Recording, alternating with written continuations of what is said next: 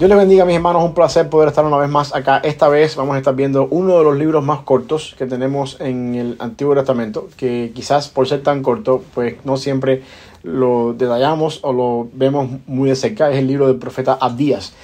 Este libro, como dije ya, bien corto, solamente 21 versículos, trata de la historia en que Abdías profetiza en contra de la nación de Edom. Es importante que entendamos que los edomitas son medio hermanos del pueblo de Israel. Este pueblo viene de la descendencia de Esaú, que era también llamado Edom, que significa en la lengua hebrea rojo. Acuérdense que este hombre era velludo, era bastante de pelo rojo, y por eso es este nombre. De ahí también viene la idea de ese plato de lentejas por el cual él vendió su primogenitura. Era también de este color rojizo. Y todo esto está entrelazado con el nombre de Edom.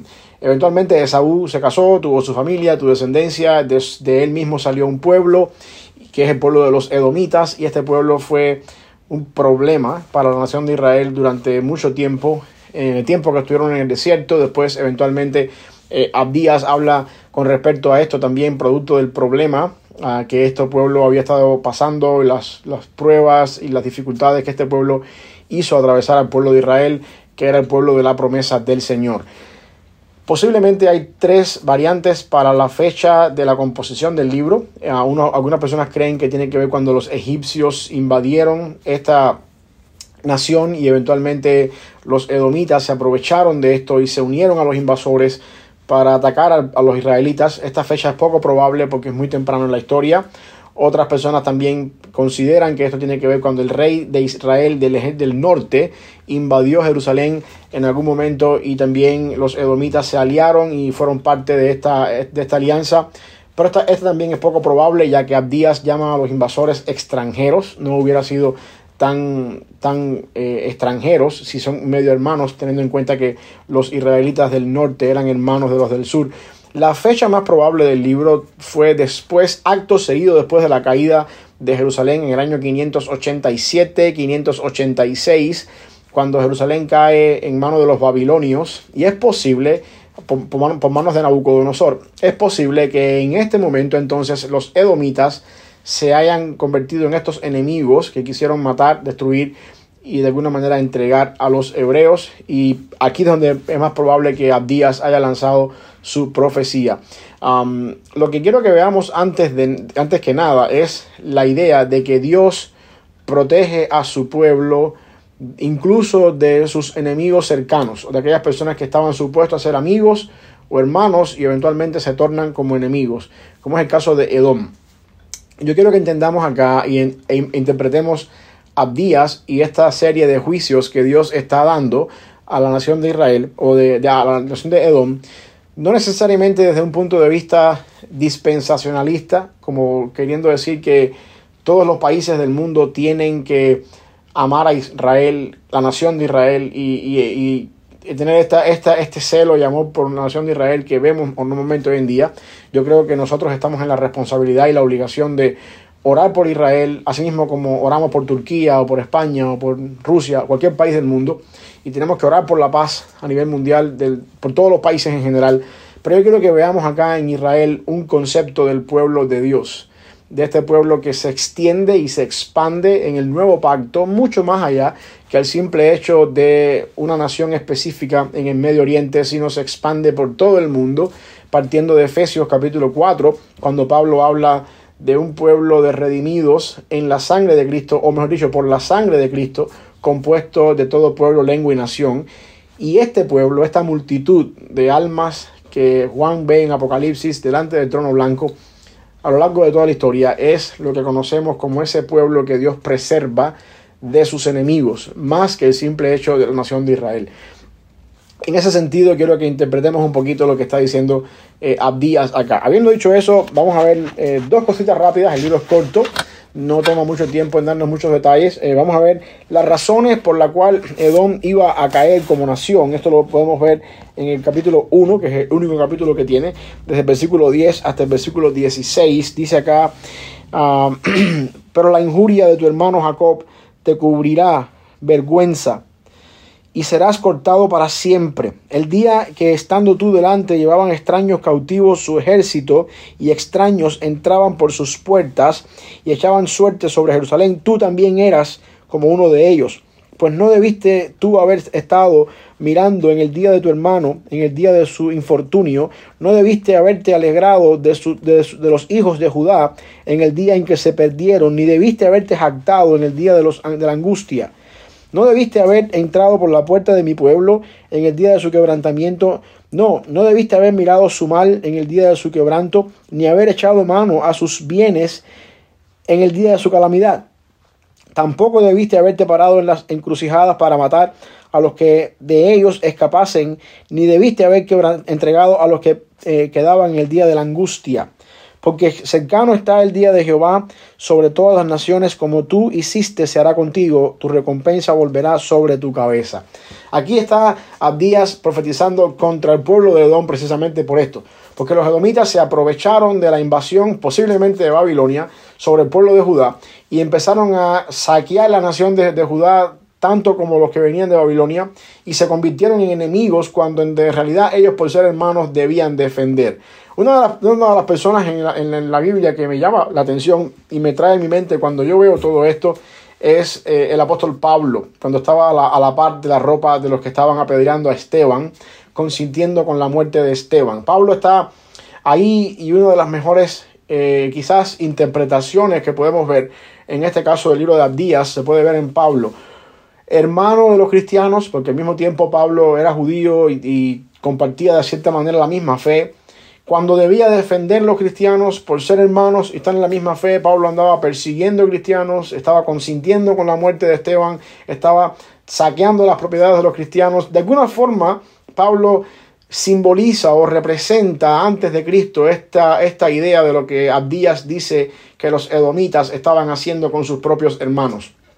Lo interesante con esto es que Dios dice que el juicio del Señor con respecto a esto no va a quedar impune. Dios se va a encargar de traer consecuencias sobre Edom, como también Dios se encarga de traer consecuencias sobre aquellas personas que de alguna manera u otra afectan su pueblo, afectan el bienestar de su pueblo, que es la iglesia.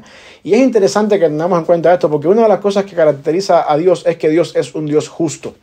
Una de las bienaventuranzas que encontramos en Mateo 5 dice: bienaventurados los que tengan hambre y sed de justicia, porque ellos serán saciados. Dios se encarga de saciar la justicia de todas aquellas personas que pasan por algún momento de injusticia y que claman al Señor por injusticia. Más aún con estas personas que están siendo objetos de injusticia, son parte del pueblo de Dios. Son personas que Dios ha comprado con su sangre. Y es interesante que tengamos en cuenta que Dios se encarga de cobrar esta justicia en cada uno de sus hijos que pasan por este problema o por este acto de injusticia de dos maneras. O ya sea que Dios cargue el pecado que provoca la injusticia en las personas en Cristo, cuando una persona viene a Cristo y acepta el regalo de la vida eterna y acepta todo lo que Cristo ha hecho por esa persona a lo largo de la historia. Esa puede ser un momento importante cuando Dios carga en Cristo ese pecado y uno viene a Cristo y es perdonado. O la otra variante es en la eternidad en el infierno, donde las personas que no conocen del Señor pasarán el resto de la eternidad en el infierno, pagando incluso las injusticias que ellos están haciendo. Dios, a través de Abdías, hace alusión a eso. El Señor es justo. El Señor se encarga de justificar y de traer justicia cuando alguien de su pueblo de alguna manera ha sido víctima de injusticia. Por eso hoy en día, en medio de toda la injusticia social que vivimos hoy en día, en medio de todos los problemas que uno como cristiano puede estar enfrentando por nuestra fe, o quizás no por nuestra fe directamente, pero injusticias que vienen a nosotros de otra fuente, Dios se encarga de hacer justicia. Nuestro Dios es un Dios justo y tenemos que tener en cuenta que en algún momento Dios se va a encargar de eso. Los edomitas habían estado siendo una piedra en el zapato para el pueblo de Israel, incluso desde que salieron de Egipto. En algún momento quisieron atravesar por el pueblo, por medio del pueblo de los edomitas, y no lo dejaron pasar. Y tuvieron que dar la vuelta y tuvieron que perder tiempo de camino. Y desde ese momento ya venían hace rato haciéndole la vida imposible al pueblo de Israel. Hasta este momento Dios se encargó de hacer justicia, pero la justicia a veces se demora en llegar, pero no significa de que Dios no lo va a tener en cuenta. Por lo tanto, lo primero que tenemos que tener en cuenta, para que la redundancia, es que la Edom va a caer y la caída de Edom es inminente porque Dios es justo. Las personas que le hacen daño a la iglesia del Señor, las personas que dañan tu vida por ser cristianos, en algún momento Dios se encarga de hacer justicia, porque Dios es un Dios justo. Lo segundo que quiero que veamos acá es cómo es que Dios libera a su pueblo. El capítulo 1, una vez más, el único capítulo que tenemos acá, del 17 al 21, dice: mas en el monte de Sión habrá un remanente que se salve y será santo, y la casa de Jacob recuperará sus posesiones. La casa de Jacob será fuego, y la casa de José será llama, y la casa de Esaú estopa, y los quemarán y los consumirán, ni aun resto quedará en la casa de Esaú, porque Jehová lo ha dicho. Y los del Negev poseerán el monte de Esaú, y los de la Cefela y los filisteos poseerán también los campos de Efraín, y los campos de Samaria y Benjamín a Galaad. Y los cautivos de este ejército de los hijos de Israel poseerán de los cananeos hasta Serepta. Y los cautivos de Jerusalén que están en Sefarat poseerán las ciudades del Negev, y subirán salvadores al monte de Sión para juzgar el monte de Esaú, y el reino será de Jehová. Dios se encarga de restaurar, de traer libertad y de alguna forma de traer a su pueblo el consuelo que su pueblo se merece en medio de la injusticia. Dios está hablando acá de países, incluso los mismos hebreos, que van a barrer con todas estas partes geográficas que pertenecían a Edom. Hoy en día no existe los edomitas. Hoy en día ese pueblo no existe, se diseminó a lo largo de la historia por juicios del Señor. Dios se encargó de cumplir su palabra, y nosotros podemos también confiar que de alguna manera, así como Dios se encargó de cuidar a su pueblo Israel y de quitar de en medio a aquellas personas que hacían daño a la nación de Israel por el simple hecho de que era el pueblo por el cual Dios iba a traer la promesa mesiánica, también hoy en día tenemos la confianza de que Dios se encarga de cuidar a su pueblo, del cual somos tú y yo, de que al final del día nuestra victoria está asegurada en Cristo, porque Jesucristo venció en la cruz y pagó por nuestro rescate, y que el pueblo del Señor se preserva y se guarda en Cristo, tal y como Él lo ha preservado desde un principio, porque nuestra salvación no depende de nuestros méritos, no depende incluso de nuestra fe.